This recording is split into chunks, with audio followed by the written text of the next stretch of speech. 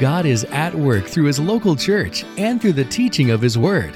This morning on MyBridge we are pleased to share a favorite message from City Light Church in Omaha. Here's Pastor Gavin Johnson.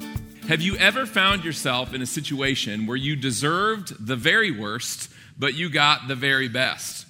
I recall a certain occasion, it was just a couple of years ago. It was Mother's Day. It was a Sunday after church. I had preached that morning, had a meeting, and then in the afternoon, we wanted to go to Okoboji for a couple days. And so Sunday afternoon, we got in my old pickup truck, the whole family, and we are on our way to Okoboji, hoping to get there before it's dinner time. So I was pushing the speed a little bit as we went north on 29 and then over into Iowa. How much was I pushing the speed? I wasn't certain because my truck is 18 years old, and sometimes things don't work. And at that time, the speedometer did not work because who needs a speedometer, right? And so I'm just kind of guesstimating how fast I'm going with the flow of traffic. But we got onto Highway 71. It's a north-south highway in Iowa. And just north of Spencer, I apparently got a little heavy in the foot because sure enough, here behind me comes the county sheriff. And he pulls me over. And you can just picture the moment. Keep in mind, it's Sunday. I've just preached a sermon to you wonderful people as your pastor, probably about like honoring Christ with how we live our lives or something like that, right? In the back seat are my three kids, pastor's kids, who are now, being held by an enforcer of the law because their dad has broken it. Their pastor dad. In the passenger seat is my dear wife and the mother of our children on Mother's Day, being detained by the police because her husband, again, has broken the law. So I am feeling simultaneously like dad of the year, pastor of the year, and husband of the year. And it only gets better from there. The sheriff comes up to my window, and he's like the quintessential classic iconic sheriff. Like he has the big brim, highway patrolman hat. He's got a square jaw that comes out like a mile. Just looks like a Marines drill sergeant. Comes up to the window, I roll it down. Sir, do you know how fast you were going? No, I have no idea, sir. I am so sorry.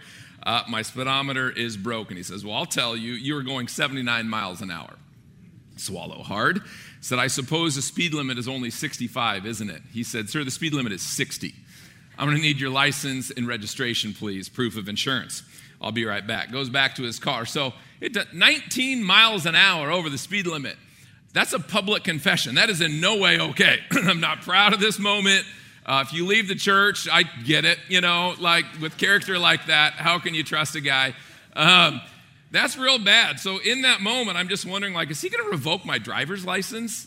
Is he going to just haul me off to jail in front of my kids? Maybe it'll be a $1,000 ticket. I don't know. But whatever I have coming my way, I 100% deserve it. 20 miles an hour over the speed limit. This is in every way not okay. And so the drill sergeant's back in his Hummer is what it felt like for eternity. I figure he's just got a calculator out, adding up all the fines, and I don't know, he's got a 10 keys, just printing off my ticket, I'm sure. Comes up to the window, I roll down the window, he looks at me, I swallow hard and I cringe as he begins to speak. He says, I tell you what, I'm going to let you off with a verbal warning this time. What? And he looked over at my wife and he said, Happy Mother's Day, and winked. Handed me my stuff back, walked back to his vehicle.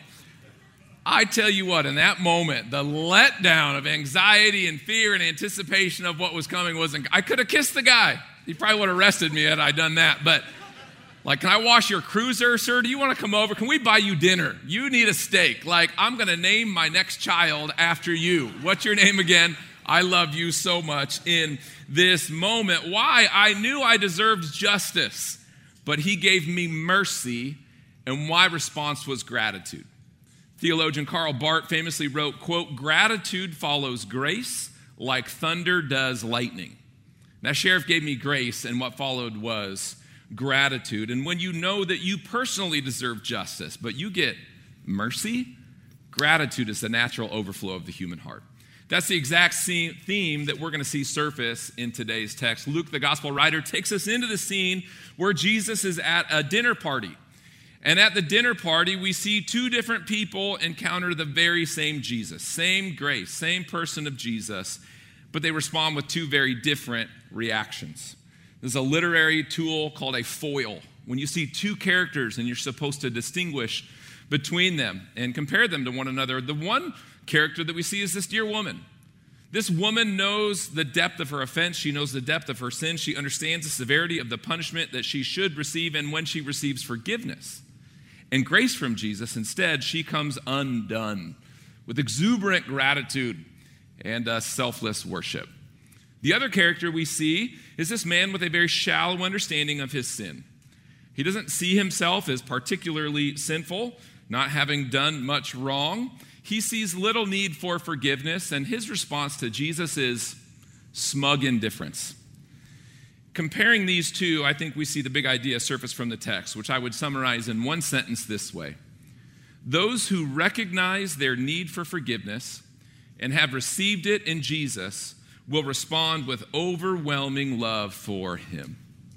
And so as we study this passage this morning, the goal for us is not just to study the passage, but to also let the passage study us, to examine our hearts. We ought to ask ourselves, are we deeply aware of our sin and our need for the forgiveness of Jesus? Do we really understand our eternal plight apart from the grace of Jesus? And does the external worship and devotion of our lives reflect a level of gratitude that we should have? So are we the forgiven woman pouring out our lives in worship and gratitude, or are we the smug religious man with cold hearts and a critical spirit? And so my heart for us, my prayer for us is that the Holy Spirit would grow us in humility, that we would see again the depth of our sin, and that we would also grow in gratitude, rejoicing that as much sin is in us, praise God that there is more grace in Jesus. Amen?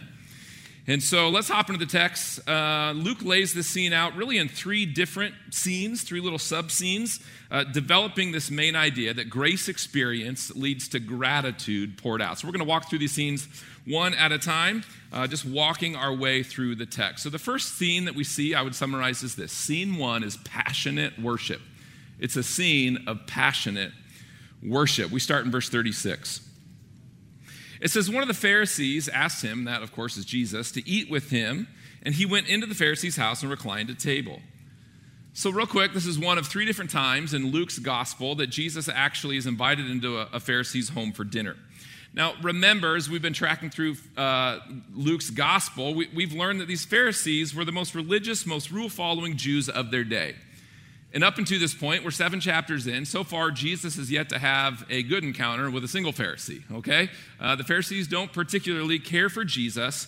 They are no fans of him. But Simon invites him over for dinner. And so we might wonder, well, why did he invite him over for dinner? Well, we could speculate. The text doesn't say. Maybe he's just curious. Jesus has gained quite the reputation in Galilee where he's ministering at this time. Maybe he's heard about Jesus but hasn't had a personal encounter with Jesus. Maybe his intentions are more sinister. We oftentimes see in the Gospels that the Pharisees will try to trap Jesus, or they will pick a fight with Jesus. So it could be that Simon, this Pharisee, is setting the stage for that. We don't know for sure, but what we do know is that Jesus entertains his invitation, comes over for dinner, and that at this dinner, an uninvited guest shows up, and that's where the plot really thickens and things get interesting. Verse 37. And behold, a woman of the city who was a sinner. So real quick, we don't know this woman's name. Luke doesn't include that detail. Luke's not afraid to include names. If you look down in chapter 8, verses 1 and 2, he gives a whole list of women's names that Jesus ministered to. He withholds this name. Again, we don't know why. I speculate that he's looking out for her. He's showing some discretion, knowing that her reputation in this passage is not wonderful, preceding the end. So maybe he's withholding that to look out for her dignity. We don't know, but what we do know is that this woman's reputation has preceded her, and negatively so. It says, a woman of the city who was a sinner. Many speculate that phrase means she was a prostitute. That may well be so, but textually it's not definitive. We don't know. She may have been a prostitute, but what we do know is that she was not your local Sunday school teacher who also volunteered with special needs kids during the week, okay? This woman was up to no good, and her reputation preceded her. Everyone in the city knew it. She was notorious. It says, but when she learned that that's Jesus, was reclining at table in the Pharisee's house. By the way, reclining at table, you might wonder what's he doing. He's just eating. This is how they ate. They had a table that was low to the ground. Instead of sitting in hard wooden chairs, they would sort of lounge. They would lean forward to a table. They would eat slowly. Their feet would hang out away from the table. And by the way, I think we should bring back this practice. I think this is wonderful. I think, why do we sit in hard wooden chairs? And so if you ever have my family over for dinner, would you get pillows instead? Let's have a picnic on the floor. This is what they did. We'll just eat bacon all night and catch up. It'd be wonderful. They weren't eating bacon. Not yet. It says,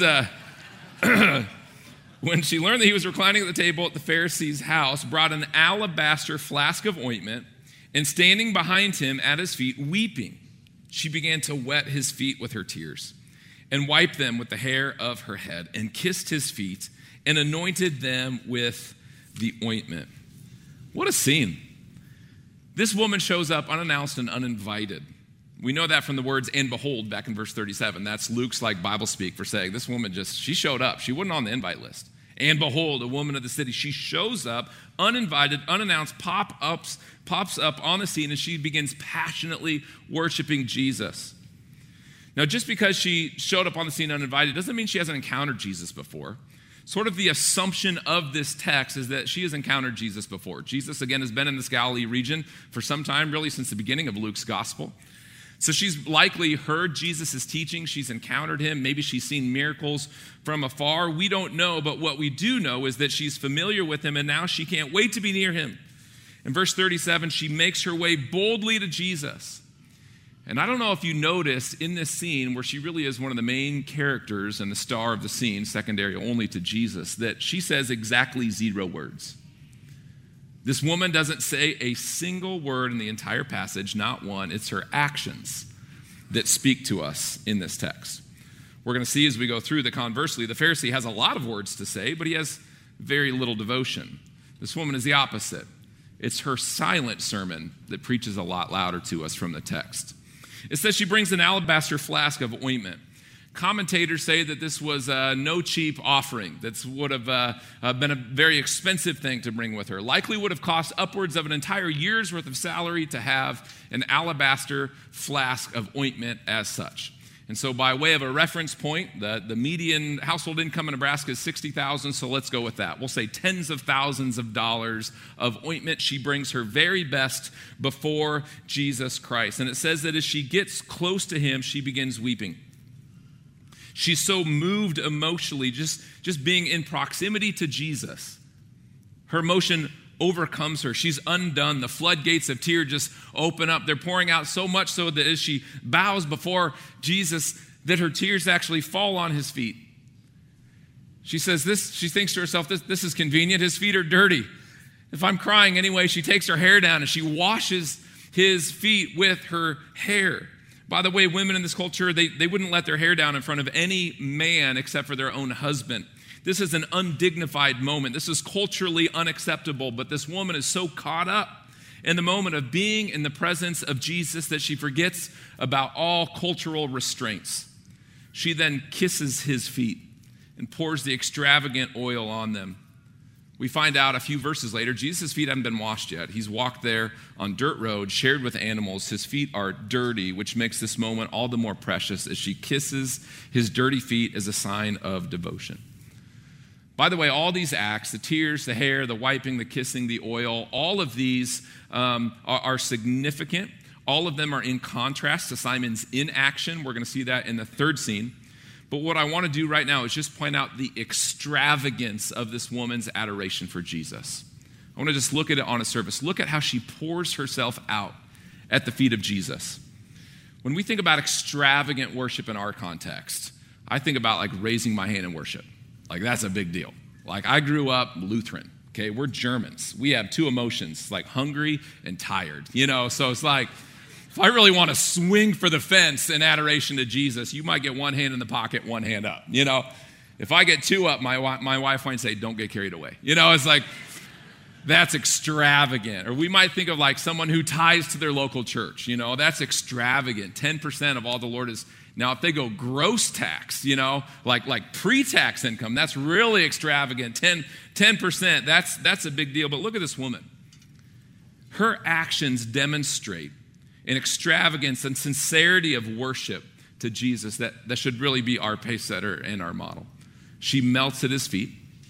She gives him her tears. They belong to Jesus. She gives him her riches, the ointment. They belong to Jesus. She gives Jesus her everything. She holds nothing back. And here we see this nameless, wordless woman. She teaches us the greatest lesson on worship that we will ever hear. It's not just about the songs that she sings or the little bit of tithe money that she gives or hosting a group. She gives Jesus everything.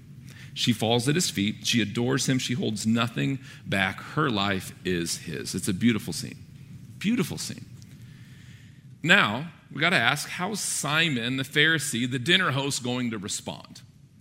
Certainly, he's going to be moved by this scene as we have been, right? Certainly, he's going to go get his alabaster flask of ointment and do the very same thing. Certainly, he's going to thank this dear woman for being such a pace setter in worship. Don't you love it when I get sarcastic in sermons? We should see the contrast. Let's see how he responds in verse 39. It says, now when the Pharisee who had invited him saw this, all the devotion, all the scene, the tears, the ointment, he said to himself, if this man were a prophet, he would know who and what sort of woman. How's that for a comment? What sort of woman this is who is touching him, for she is a sinner. Oh boy, Captain Tons of Fun. He shows up all over in the Bible. This guy doesn't notice the woman's devotion. He doesn't see the beauty of the moment. It says he starts outlining the complaint in his head. He's drafting the email. In one sentence, he both judges the woman and criticizes Jesus' ministry. Here we have two different people countering the same Jesus who extends the same grace, and they have dramatically different responses. What's the cause of their different responses? Extravagant worship and devotion from the woman and contempt from the Pharisee. Well, that's what Jesus is going to show us in the next scene. As we transition to the next verse, scene 2, we're going to see a personal parable. A personal parable. Jesus uses this moment and says, let me help you understand what's happening in the room right now. Verse 40.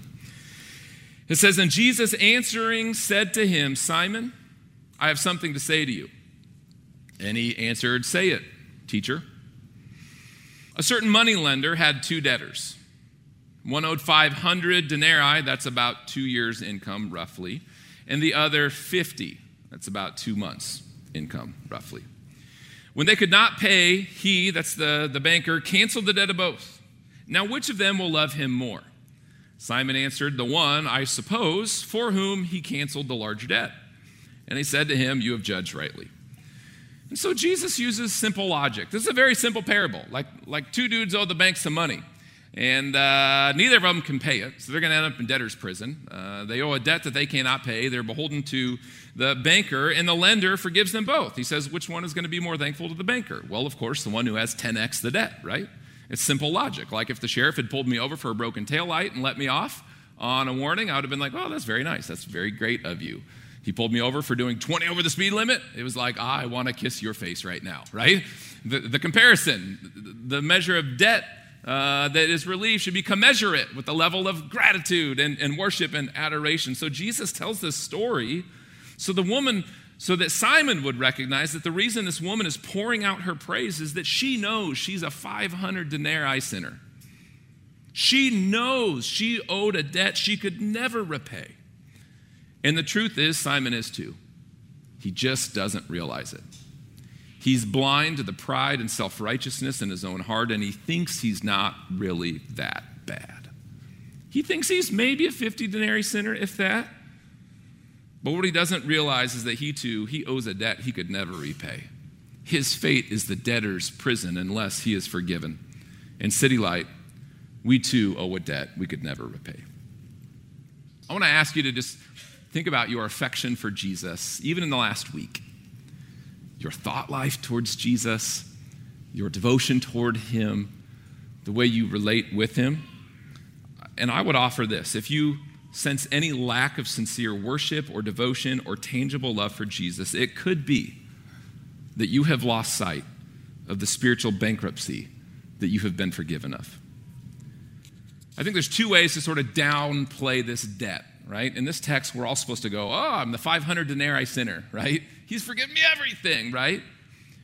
But I think we in our pride want to kind of shrink that like the Pharisee Simon does. Say, I know I'm a sinner. I know I'm a sinner, but I'm not really a 500 denarii sinner. Like my debt's not this big. And I think there's two ways that subconsciously, maybe we wouldn't articulate it, but subconsciously we can sort of downplay that debt, right, to preserve our pride. The first way to sort of downplay this 500 denarii debt is to sort of minimize God's holiness. Say, I know God has a high bar, but it's not that high. The other way is to sort of minimize our own sinfulness. Say, I know I'm a sinner, but I'm not that bad. Therefore, the debt that needs canceled by Jesus isn't that big. And so on the top line, if we can convince ourselves that God's standards aren't really that high, like, you know what, he keeps kind of a low bar for us. He tolerates a little compromise, a little lust, a little self-righteousness, a little greed, a little selfishness, then our debt doesn't seem so bad.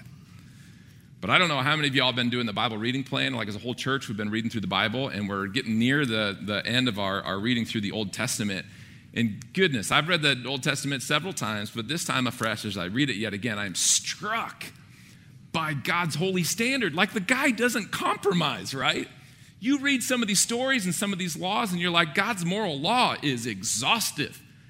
It impacts every area of our lives, and he shows no compromise in his standard. He doesn't lower the bar in the slightest. There's this one scene in Isaiah, which we just finished not that long ago, where it's chapter 6, I think, where Isaiah has the vision of the Lord seated on his throne. And it says around the throne there's seraphim, like these angels. And it says they all have 6 wings. 2 are to fly with, 2 cover their feet, and 2 cover their eyes. And with their eyes covered in the presence of God, they cry out, holy, holy, holy is the Lord of hosts. God's standard and perfection and glory is so perfect that even the angels in their perfection can't gaze upon his excellence. God is holy and pure and righteous, and he tolerates no evil. His standard is perfect. But we can also be tempted to minimize the severity of our sins. We can think, yeah, God's standard is perfect, but compared to my friends and neighbors, I mean, I'm a G-rated guy in an X-rated world, you know. I'm faithful to my wife. I'm generous with my finances. I serve in City Light Kids, and I only eat Christian chicken at Chick-fil-A, not that God-forsaken Raising Cane's devil stuff, right? Like, I'm a good person. I know I'm a sinner. But friends, we have to see our sin the way that the Bible sees our sin. The book of James says that if you've broken one of God's laws, it's like you've broken all of them. Isaiah says that even our righteous deeds are like filthy, bloody rags before the holiness of God. Jeremiah, we just read it this week, it says the heart is deceitful and wicked above all things, right? That is our diagnosis. And when we come to terms with our sin on that level, on a 500 denarii level, and then we see Jesus who loves us unconditionally and paid for all of it and canceled that debt, we can't help but respond in gratitude. Pastor Jack Miller famously said it this way. He said, cheer up. You're a worse sinner than you ever dared imagine. And you are more loved than you ever dared hope. City Light, do you know who we are? We are really bad sinners who have been saved by a really great Savior. And that should lead to really extravagant love for Jesus. Now, in this last scene, Jesus is going to sort of land the proverbial plane here. He's going to compare the actions now. Now that he's given the parable, he's going to draw it into the current context to the dinner party, compare the actions of this forgiven woman with Simon the Pharisee. Scene 3 I'd summarize as this. It's a stark comparison, Verse 44 says, then, he's just told the parable, then turning toward the woman, he said to Simon, Simon, do you see this woman? I think that question, by the way, is sort of a double entendre. Of course, Simon sees the woman, right? He saw the whole thing happen. That's why I said if Jesus were a prophet, he wouldn't. He's seen the woman, but Jesus is asking, like, do you see this woman? Do you have spiritual eyes to see what's happening here, Simon? He says, I entered your house. You gave me no water for my feet, but she has wet my feet with her tears and wiped them off with her hair. You gave me no kiss, but from the time I came in, she has not ceased to kiss my feet.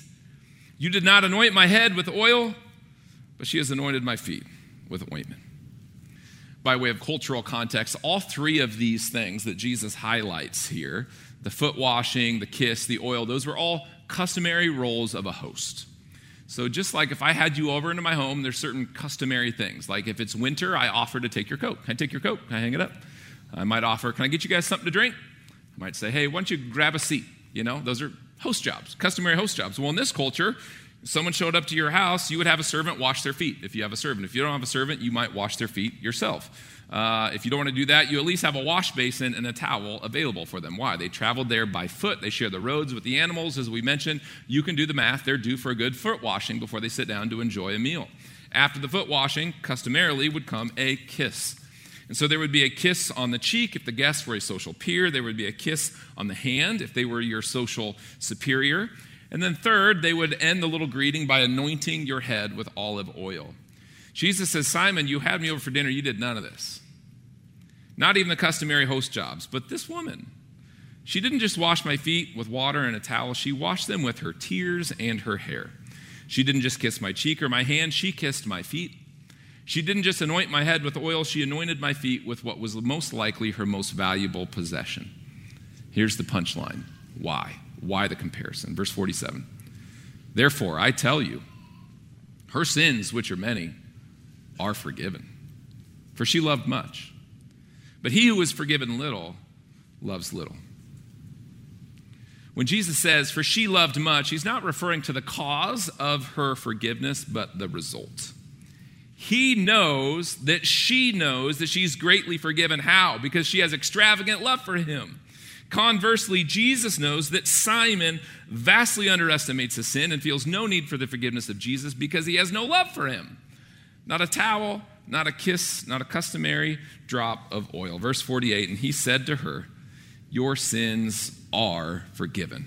He assures her of her forgiveness. The phrase there is in the perfect tense, meaning they have been and remain to be. They are in a state of forgiveness. Verse 49, and those who were at the table with him began to say among themselves, who is this who even forgives sins? And he said to the woman, your faith has saved you. Go in peace. Don't you just love this woman? Are you glad she's in the Bible? What a picture for us. She was a really bad sinner. Her reputation preceded her. She met a really good Savior. Her sins were forgiven, and she became a passionate worshiper of Jesus Christ. And City Light, this is our prototype. Would this be our story? City Light, we have to recognize that we haven't just been let off the hook by Jesus Christ for a speeding ticket. If you have trusted in Jesus, this is your reality. You have been rescued from sin, death, eternal hell, and the wrath of God that were staring you in the face. And if I could be so crass to remind you, hell is hot and forever is long. And Jesus has rescued you from all of that. And he has not only rescued you from that, he has promised you a home in heaven as a child of God that cannot be taken away by anything or anyone in this world, even you. Can we all agree that's a pretty good setup? That's a pretty good gospel that we have been given. So this morning, I would ask you to respond. Would you let that hit your heart? And would you respond like this woman? Would you give Jesus your everything? Would you worship him not just with one hand or 10%, but like your life? Would he be the very centerpiece? Would you pour out your life before him? Say, Jesus, I am yours. You've given me all of you for my sins on a cross, and I give you all of me. I belong to you. I want to ask you, is there anything you've been holding back from Jesus? Anything you've been keeping out of access from him? If it's your vocation or your future or your past or your money or your relationship, Jesus wants all of it. Would you lay it at his feet? And I want to ask you, if you haven't trusted Jesus, would you trust him this morning? He is so, so good.